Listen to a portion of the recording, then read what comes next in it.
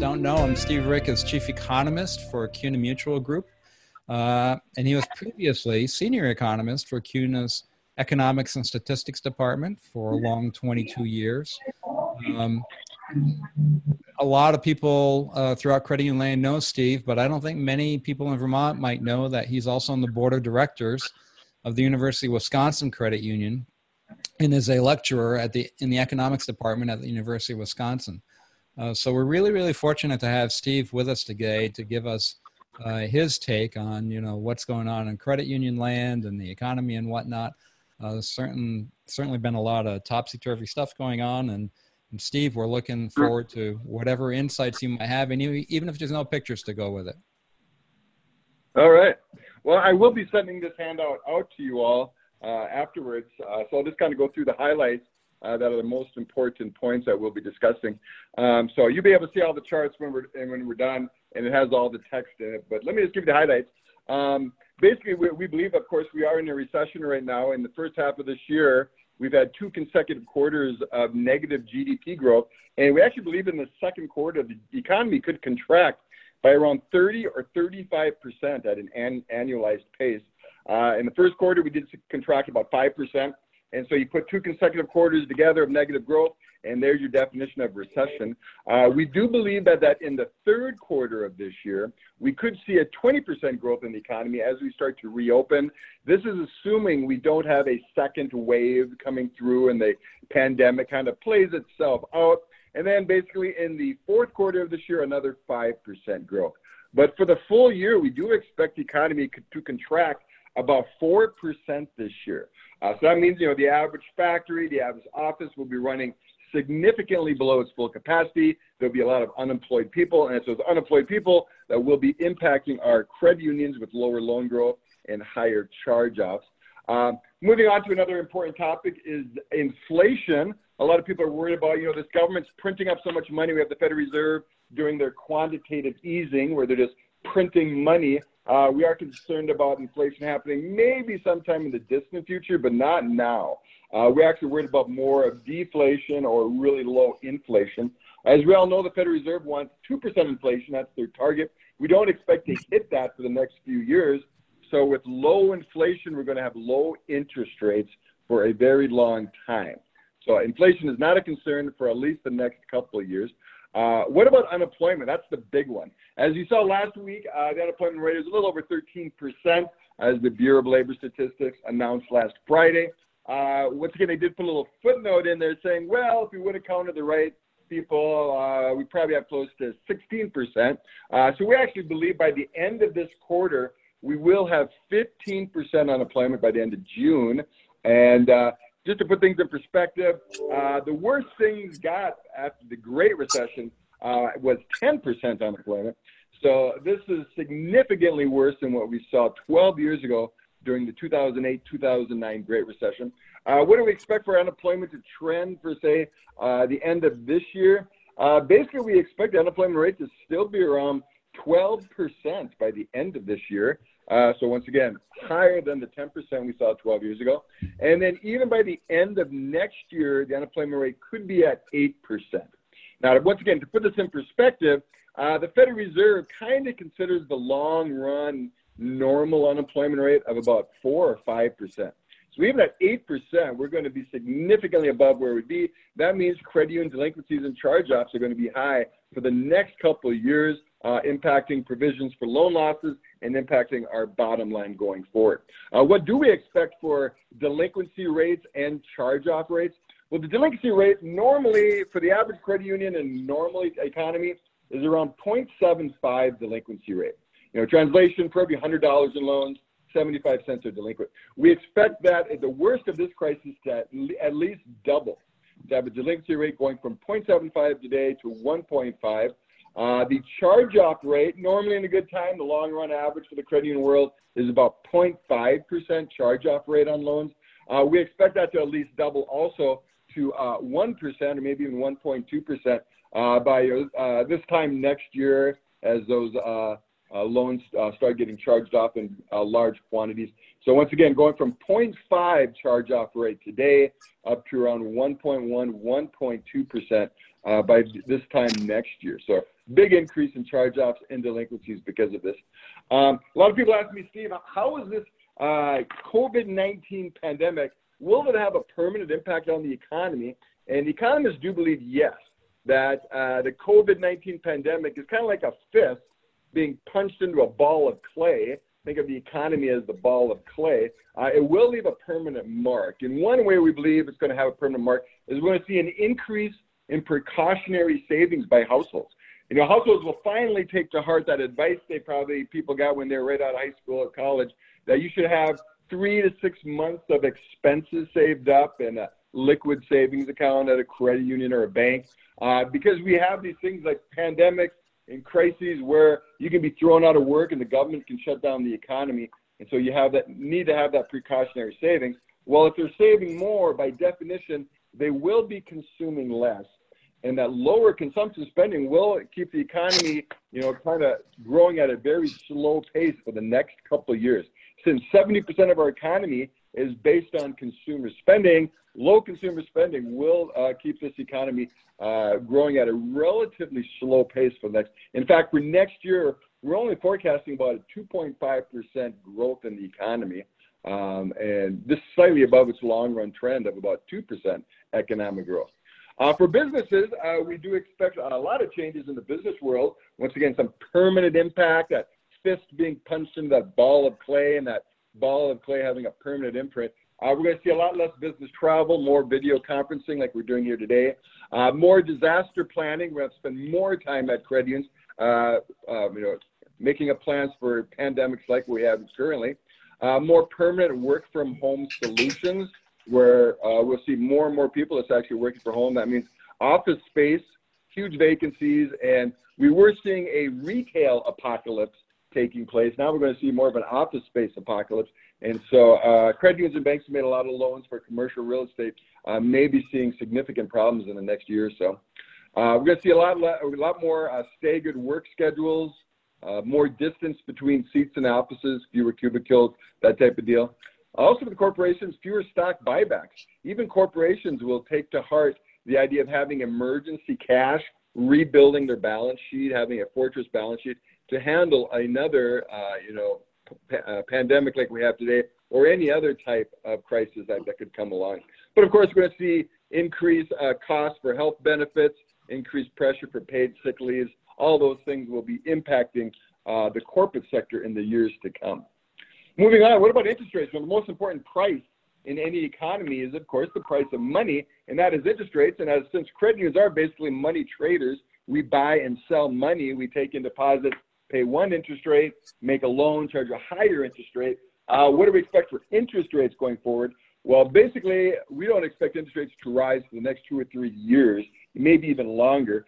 We expect the Fed funds interest rate to remain at roughly its 0.1% for at least the next 3 years. Why is that? Well, the Fed will keep that interest rate close to zero until the unemployment rate gets close to 5%. Like I said, we're probably still going to have 8% unemployment rate a year and a half from now, at the end of 2021, 8%. Now, a lot of people ask me, why would it take so long to come down? Back in February, we had 3.5% unemployment. Like I said, today we're probably really at roughly 15 or 16%. Why is it going to take so long to get back to that, 4% range the Fed would like to see it? Well, 3 factors. Factor number 1, we call it the zombie firms. There's a lot of basically walking dead firms out there who are barely profitable when the economy was good. Well, those firms are gone. They're dying now. And we've seen over 100,000 firms already go out of existence. That will continue for the next few months. So a lot of firms will just be gone, and all those employees will have to be reallocated to other firms, and that's going to take a lot of time. The second reason why the unemployment rate is going to come down slowly is a lot of firms will use this as an opportunity to lay off their least productive workers. And so those workers will have to spend a lot of time finding new employment at other firms that did make it through this crisis. And then the third reason, we're going to see a lot less new business formation in this economy. There'll be a lot fewer entrepreneurs out there willing to risk their own capital to start new businesses, and hence you're going to have fewer hirings taking place. So the unemployment rate is going to come down slowly, which means for us, charge-offs and delinquency rates will be significantly higher than we've seen before. And so the Federal Reserve will keep that Fed funds interest rate close to zero for the next 3 years at least. What about longer term rates? What about the 10-year Treasury bond interest rate? We know that's important because it's tied to the 30-year mortgage interest rate. We expect the Federal Reserve to kind of try to control long-term interest rates also with their quantitative easing program, which is just basically fancy econ talk for printing up money to buy bonds. Well, they printed up a lot of money and they're buying a lot of bonds, and we expect them to keep that 10-year Treasury below 1% for at least the next year and a half, and then keep it below 2% for years after that. So don't expect interest rates to go up anytime soon, which is going to be hard on banks and credit unions, who are basically money traders, to actually make earnings over the next couple of years. Just a couple other things that we want to talk about here with respect to how the economy is going to be going. One big area, of course, is vehicle sales, new car sales. Because credit unions do make a lot of new car loans. How's that going? Well, right now we're seeing a 50% drop in auto sales in this country. Of course, a lot of that was just due to a lot of people were staying at home and not going out shopping, and a lot of car sellers were basically shut down. They were not considered an essential industry, and so you just had that taking place. But because of the very high unemployment and a lot of uncertainty, that will keep basically car sales weak, which means for credit unions, it's going to keep new car loans also very weak going forward for the next year or two. I am hearing anecdotal evidence that some credit unions are doing quite well in the refi auto business, and not refi mortgages, but refi auto business, stealing a lot from the banks right now, if you will, with sub 3% interest rates on car loans. So a lot of credit unions are picking up some business from that. What about housing? Another area we do a lot of lending in, of course, is mortgages. What do you expect for the housing market right now? Well, we expect home sales to drop about 30% this year. Not as bad as it was during the Great Recession. Remember that mortgage crisis of 2008, 2009 with the whole global financial crisis. We do expect a 30% drop. So when it comes to the purchase mortgage business, that will be under pressure this year. As you know, a lot of Koreans are doing well with the refi business, mortgage business, but the purchase mortgage will be under pressure as, once again, a lot of Americans with uncertainty, and right now 16% of Americans out of work, and even higher in some states. That will keep the purchase mortgage business weak for a lot of credit unions in this country. Moving on to stock prices, we've seen a lot of stock volatility. Right now, stock prices have rebounded somewhat, but it's still below their highs. Actually, it was February 19th where the S&P 500 stock index reached its highest mark, and it's come down. It's still down about 200 points since then. But it's creating a little bit of a negative wealth effect. Americans don't have as much wealth in the stock market, and that will limit some of the purchases of cars and other things. What about home prices? Of course, a house is a major asset. A lot of people are asking me, hey, what about home prices? Do you expect those to fall this year, similar to what we saw, say, 12 years ago? And the answer is no. 12 years ago, home prices fell 35% over a 3 to 4 year period. We don't expect that happening this time, basically because home prices are not overvalued this time. What else is different is back then, we had a surplus of homes on the market, pushing home prices down. As you all know, we have a shortage of homes today, and we have a lot of millennials, the ones who are still working, looking to buy homes because they're starting families and whatnot. And so we actually expect home prices to dip a little bit this summer, but then come back to their 2-3% growth that they've been trending for the last few quarters here. So basically, we're not going to see a big drop in home prices basically for the next couple of years, just due to the shortage.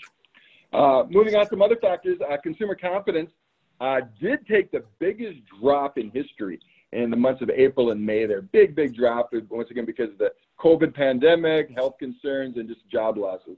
So that, of course, if people have very low consumer confidence, they won't be willing to take out a loan. Some people are still able to borrow money because they still have a job, but they may not be willing because of fears of maybe a second wave of this COVID-19 pandemic, things like that. So consumer confidence is way down, and we don't expect that to really rebound soon until a full vaccine is developed.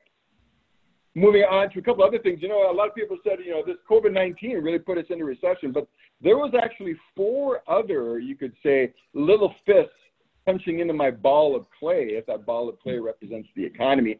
What were four other factors kind of dragging down the economy even before this COVID-19? Well, one was low oil prices.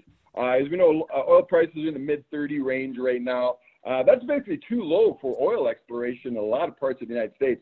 So places like Texas and Oklahoma, North Dakota, Alaska, Wyoming, California, places that do a lot of oil exploration, they're basically put that on hold right now, causing a really big economic slowdown in those states. So there's your second fist, if you will, punching into the economic ball of clay.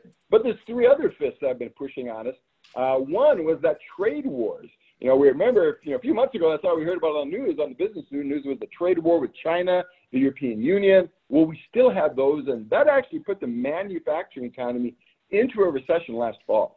And so that was already dragging the economy down. Two other factors. One, we have the election coming up in November. That election has created a lot of uncertainty on who will be the next president and what policies will be in place with respect to taxes and regulations. So a lot of businesses are just putting their capital spending on hold. So they're not building their factories or offices, things like that, until they figure out who the new president is. And then the last factor has to do with Boeing, big manufacturer in this country. And as we all know, they put the 737 MAX on hold. So they're not building that. Think of all the vendors and the suppliers that make parts and everything for that plane. Well, they're all shut down too. So once again, we have these five fists that are really punching into our economy right now. We call each one of those an external shock, because they're from external, outside of the economy, really punching at us and putting us into the biggest recession since the Great Depression of the United States. Moving on, let's bring on to credit unions. What do we expect for credit union loan growth this year?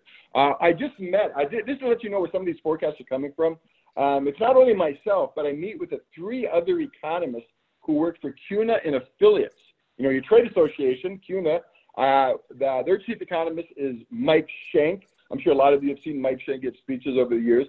So I meet with their three economists, and I also meet with Bill Hampel, who used to be the chief economist for CUNA. He was the economist there, I believe, for about 100 years, and he just retired a few years ago. So he likes to Skype in from Florida, wearing a nice, Hawaiian shirt, giving us his 2 cents on what he thinks the economy is going, where it's going, and how it's going to impact credit unions. So we all get together, the five of us. We just got together last Friday, and this is our latest updated look. So you guys are actually getting the newest numbers that we have. We believe loan growth this year for credit unions would be about 3.5%. How does that compare to last year, 2019? We had 6.5% last year. How does that compare to, say, long-term average? Well, 7% is the long-run average for credit unions. So we're going to be about half of the normal loan growth this year. What about next year? We're forecasting only 5%, so still below trend for 2021. And then by 2022, returning to normal growth of about 7%.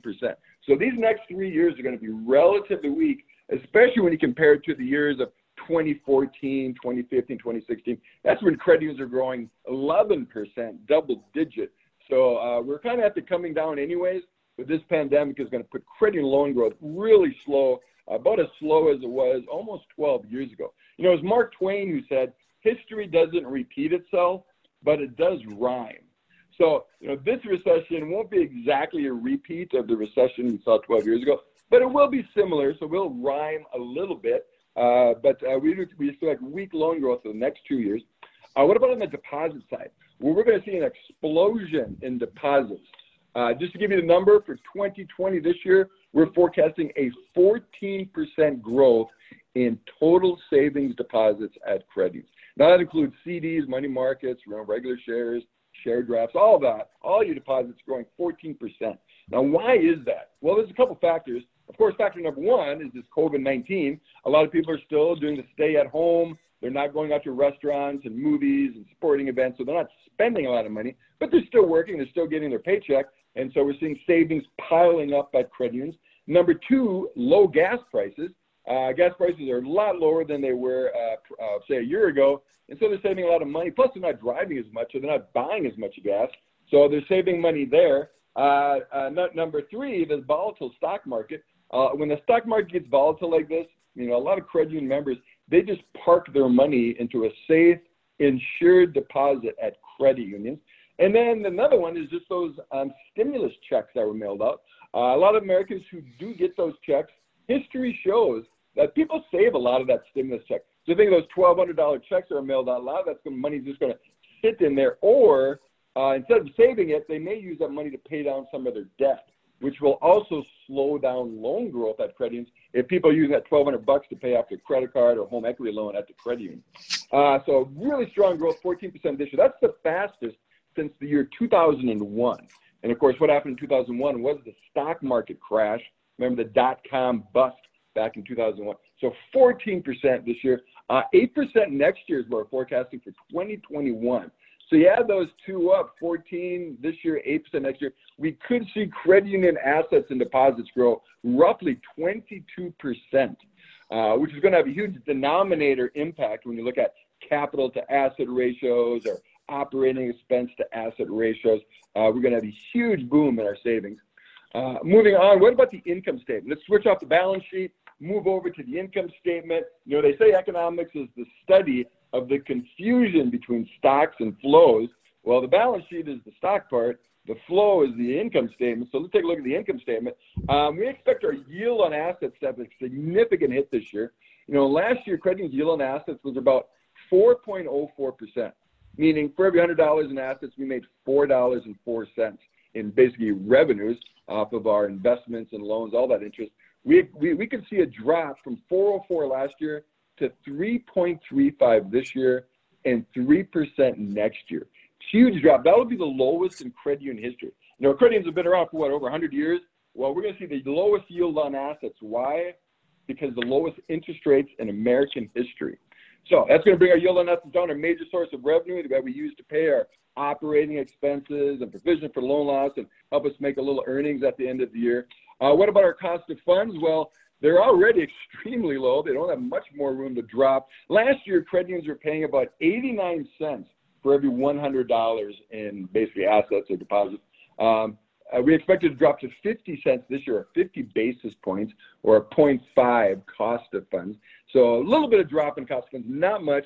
But the bad news is the yield on assets is dropping faster than the cost of funds, which will push down our net interest margins to basically the lowest ever this year and next year. We're actually, last year we made a net interest margin of about 3.15% as an industry.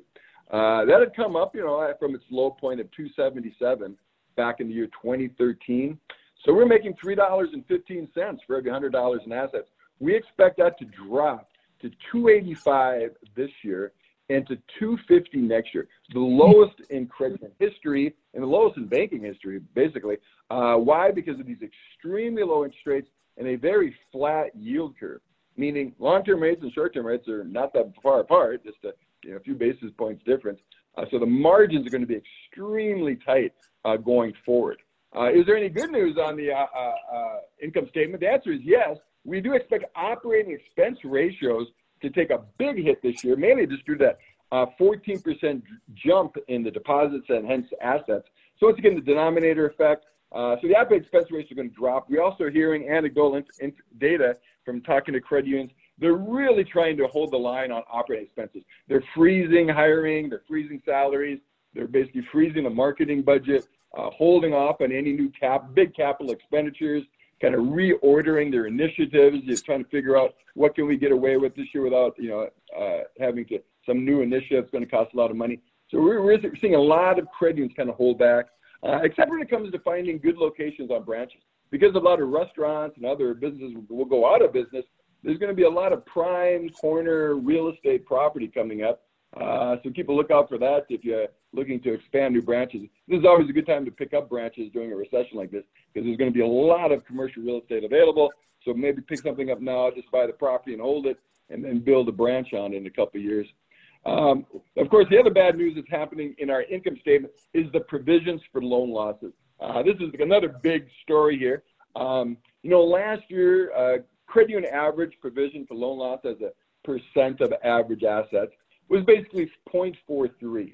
Once again, to put that into English, we spent 43 cents in provision for loan losses for every $100 in assets.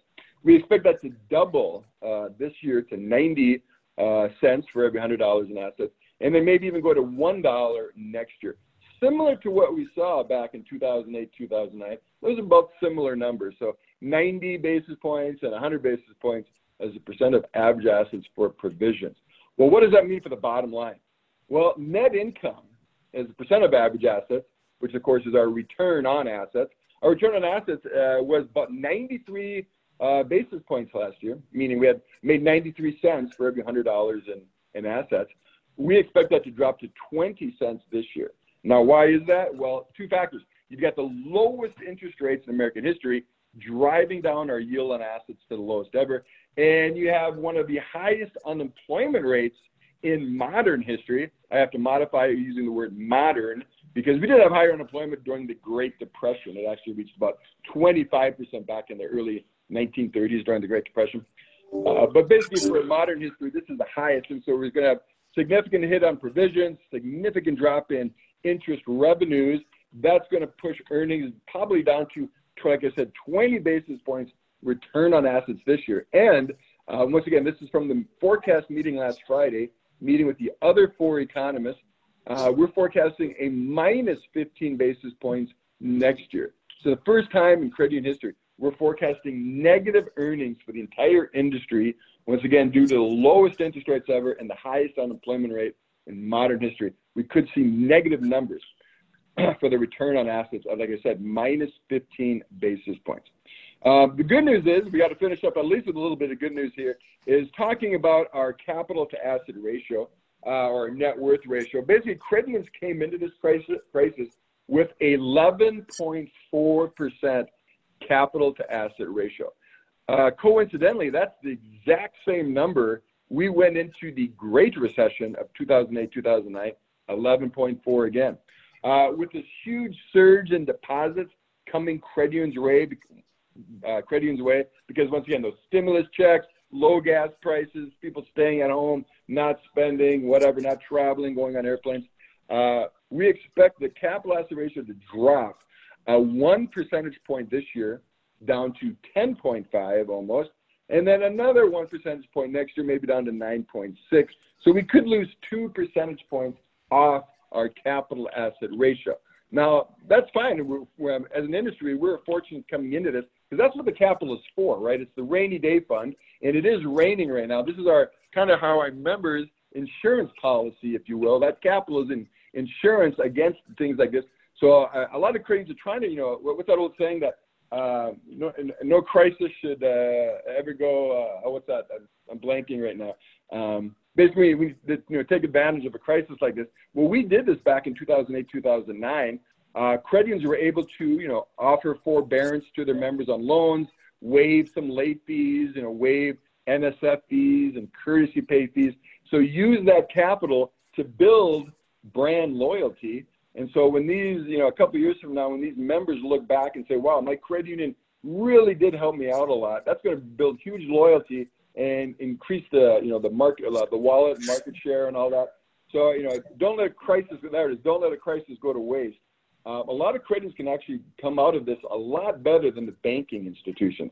Why? Well, banks are for profit. They don't like it when their capital gets wiped out, because that's the owner's equity, of course, the stockholders. They really don't like that. And so you see a lot of banks trying to keep their profits up or not have negative profits. But credit unions can afford that. That's the strength of having a not-for-profit, member-owned cooperative structure, as opposed to the banking model, which, of course, is for-profit banking structure. So in times like this, credit unions actually historically have picked up market share from banks, because we can let our capital drop. If you're sitting on 11.4% capital, you can easily let it drop to 9.6 and ride this out and build member loyalty. And like I said, strengthen your brand image going forward and use this capital for that purpose. And then hopefully, the next recession won't be for another, recessions happen in the United States every 8, 9, 10 years. Hopefully we can rebuild our capital back up to that 11% again sometime within the next 8, 9 years. But now is the time to let that capital asset ratio fall. And for most credit unions, we will ride this out.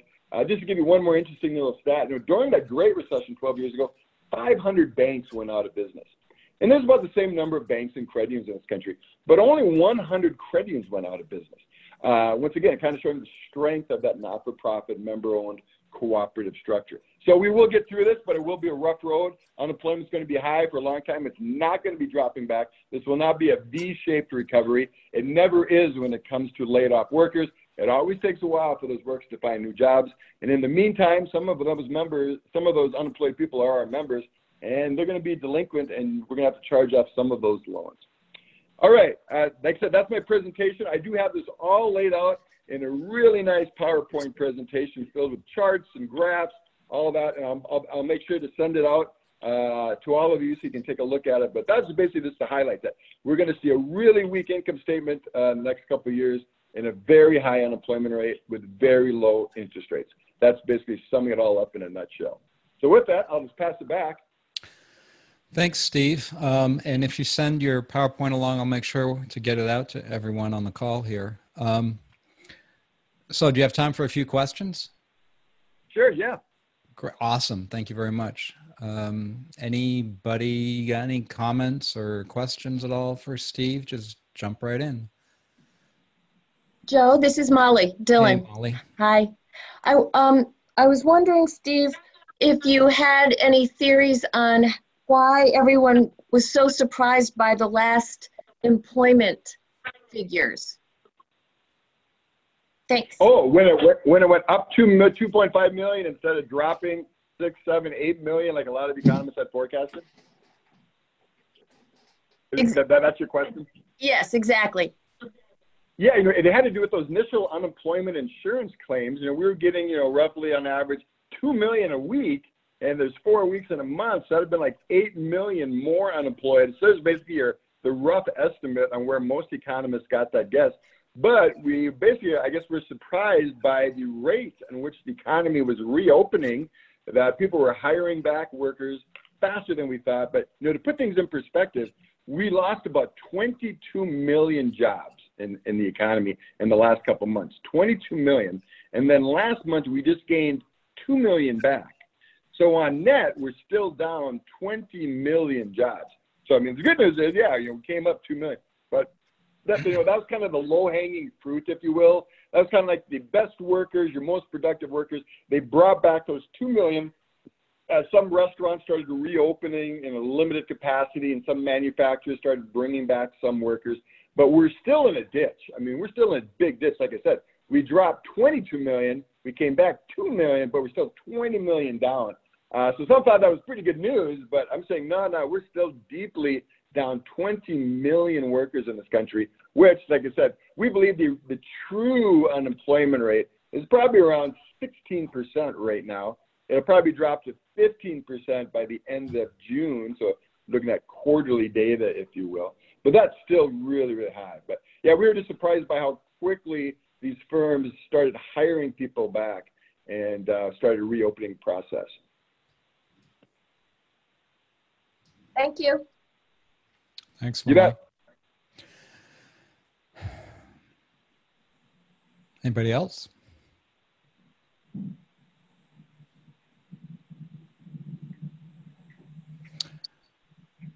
Well, I'll ask a question while we're waiting. So, Steve, when you and Mike and Bill and whoever else get together and commiserate about all of, how you see the future going and everything for credit unions and the economy and whatnot, I'm assuming that the numbers that you're talking about for credit unions and for the rest of the economy through the end of 2021 or a little bit further maybe, are assuming that from this point forward, or maybe a little bit in the future going forward, that it's a long, slow slog through to the end of 2021, but generally a very gradual, upward trending in most areas. And what I'm wondering is if you have had any deliberations at all about what happens to those kinds of forecasts that you just laid out for everyone if, as states open up, as we're seeing, there starts to be an uptick in the virus again, say this fall sometime. And I don't mean, a little bit, but something substantial in some areas. I don't know that it shuts down, things all over again, but certainly might drag things out further. You have any thoughts about that at all, or is it? Yeah, we did discuss that. We just discussed the second wave scenario where, Yep. next November, December, coinciding with the flu returning, that we do have a major second wave. And once again, closing down. So once again, I just want to emphasize that these forecasts I just went through assume we don't have a second wave, but we could easily have one, which would make all these numbers a lot worse than I just talked about, meaning higher unemployment rate, higher charge-off rates, higher provisions for loan loss, which corresponds then with lower earnings for the next couple of years.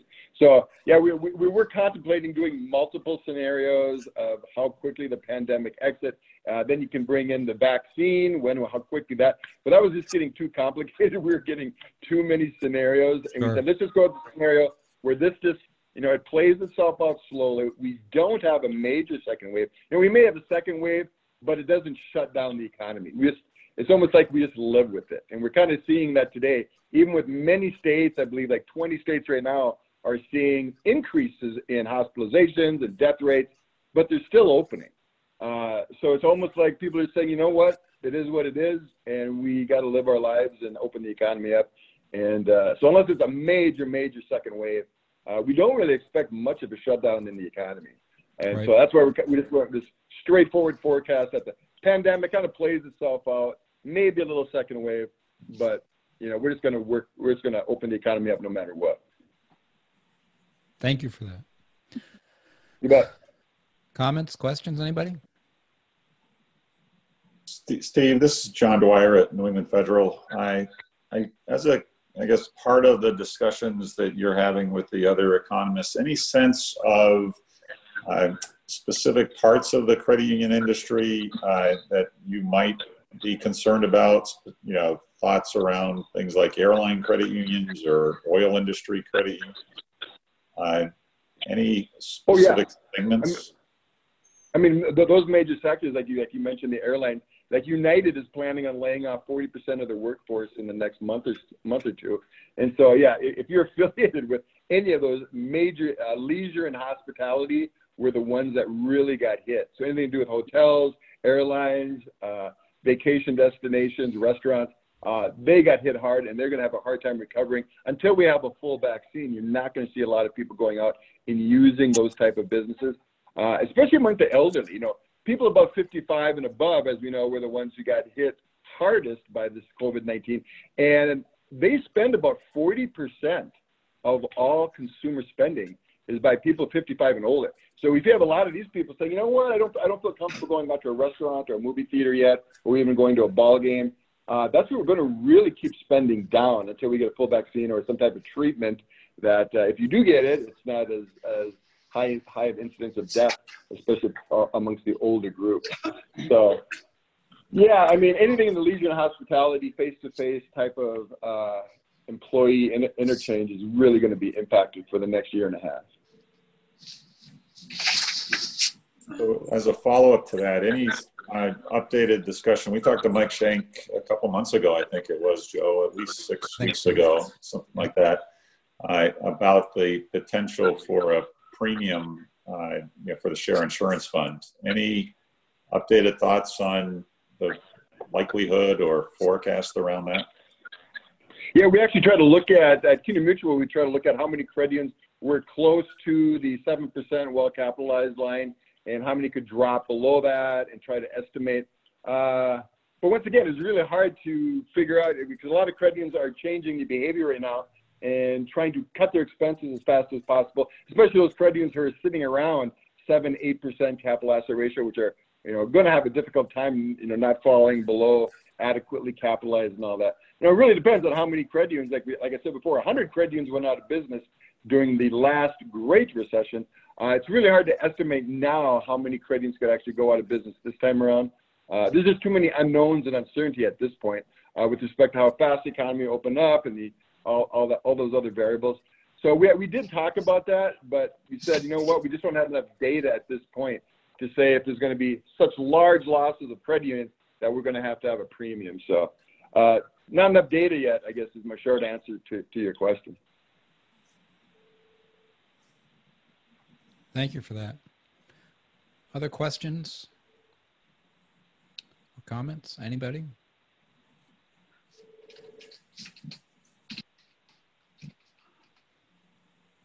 I forget who it was, Steve, that was mentioning to us a while back that they felt that it was going to be or was typically after a pandemic-induced recession, that those recessions are typically short, like in the 3-month range, maybe up to 5 months, but a long, slow recovery, as you've pointed out. Do you buy that? Oh, yeah. Yeah, it's going to be, they say it's going to be V-shape. It's more like the Nike swoosh, that check mark shape where we go down fast and then slowly recover over multiple years. I mean, it could actually be, to the year 2024 till the number of employed people return to what it was in January of this year. Wow. That's just getting back to where we were. And, there's population growth of about 1% a year. So just getting back to the number of people working could take 3 or 4 years. So yeah, it's going to be a long slog to get back to where we were in January of this year when the unemployment rate was a remarkably low 3.5%. I mean, that's just incredible. Thank you. So we're open for any comments or questions from anybody else. Now's your chance.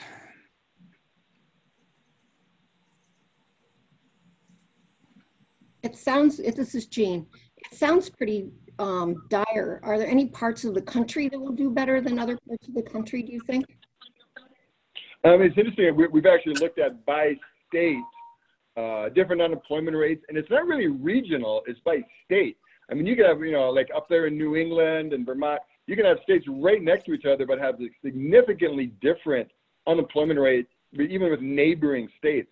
So it's not really regional. It's just one state is high, one state is low, depending on what kind of a stay-at-home policy they had and how they shut down some businesses. So it really does vary. There's no really regional thing. Like I said, I put all the states from highest to lowest, and there was no regional pattern whatsoever.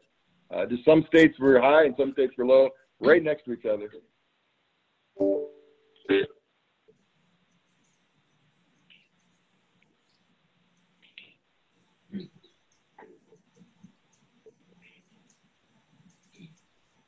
Anybody else?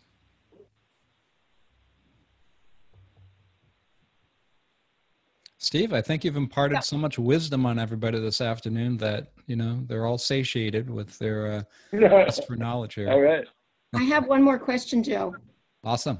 And that is, do you think that so Vermont is very slow in opening up. Do you think that we did very slowly and we've had a really successful, I think, experience with COVID-19 because of the way we were shut down. But do you think that the economies that opened up more quickly are going to have better success economically? Or do you think that the overpowering number of people that are liable to have it's just going to impact them? Do you have any feeling about how that's going to go? Yeah, I mean, the ones that are opening up quickly are seeing, a resurgence in their hospitalization rates and death rates, but they just seem to be living with it, and their economies are recovering quickly. I guess they're kind of following the Sweden model. I'm sure you've all saw that in the news, that Sweden never really shut down and really opening up quicker. They did have a higher death rate, but they are kind of just living with it and kind of choosing a different method of dealing with this COVID-19 pandemic, is saying, you know what, this could be with us for years, even with a vaccine. It may, change and morph. So we just got to live with it. And I think people are just saying, you know what, let's just get the economy kind of back to normal, because we may see more deaths from despair, if you will, from people. When you're unemployed, bad things happen: alcoholism, drug abuse, domestic abuse. They're saying we may just have to live with this and reopen the economy. So that seems to be kind of the attitude that's slowly adopting across not only the United States, but around the world. I think I saw something about New Zealand in the news today about claiming that they, of course, who knows how they calculate this, but claiming they have no more new infections and whatnot, or they've I don't know if they've eradicated it, but anyway, they've opened up everything in the country, I guess, except kept their borders closed. And it was being held out in the news as, a success story, sort of. Yeah. Everybody's dealing with it different. Yeah. A lot of natural experiments going on around the world, with different countries doing it different ways, different models to study. For sure. Well, Steve, thank you very much for jumping on the line with us. Really appreciate it. Sorry you had some technical difficulties with your connection or your computer or whatever.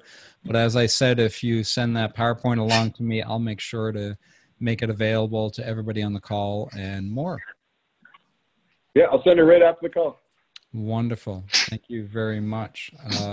Thanks for joining us, and thanks for all that CUNY Mutual is doing for credit unions in this crisis as well. We all appreciate it. All right. Have a great day, everybody. Thank you. And I don't think I have any members of my lobbying team on the line with us today. I don't think I have much of anything else to share with everyone, except that starting tomorrow, I think we're going to start seeing some floor votes in the legislature, so-called floor votes remotely, on the Scott $425 million phase one economic package, or at least last Friday, it was slated to start sometime around Tuesday or so in one chamber or the other. So we'll no doubt have some news to keep you posted on what's going on with that. There's a lot of tweaking going on.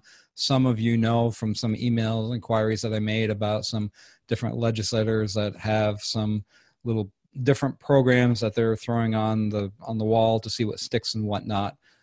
So we'll see which one of those survive or not. But no doubt there'll be some changes from the update that we sent to you before. Rob Miller, I see you're on the line. Is there anything that you've heard by any chance on your subcommittee task force or anything else related to the whole recovery in general, since you're so close to the action? Yeah, nothing. Thanks, Joe. Nothing that you haven't read in BT Digger. Unfortunately, I'm not in the know as far as the legislature's next steps. I think I saw that the governor was. I think the strategy from the administration is don't get in the way of progress. It's not everything they asked for, but it's something, and let's do that, and then get something more done sooner rather than later. So I think I'm certainly sensing a very great sense of urgency within the administration. That doesn't necessarily mean that it doesn't exist within the legislature. I'm just not as close to that activity as I am the other. Right. Thanks for that. Molly, anything else from DFR, or are we good for today? I think we're good for today. All right. Thank you very much, ma'am. I appreciate it. Any questions from anybody, for anybody else, or anything you want to share? Okay. Hearing none. Thank you very much for getting on the line. Again, I apologize for the technical difficulties that Steve was having, but we'll get that PowerPoint out to everyone, and we'll keep sending updates along your way. Thanks very much. Hope you have a great week. Thank you.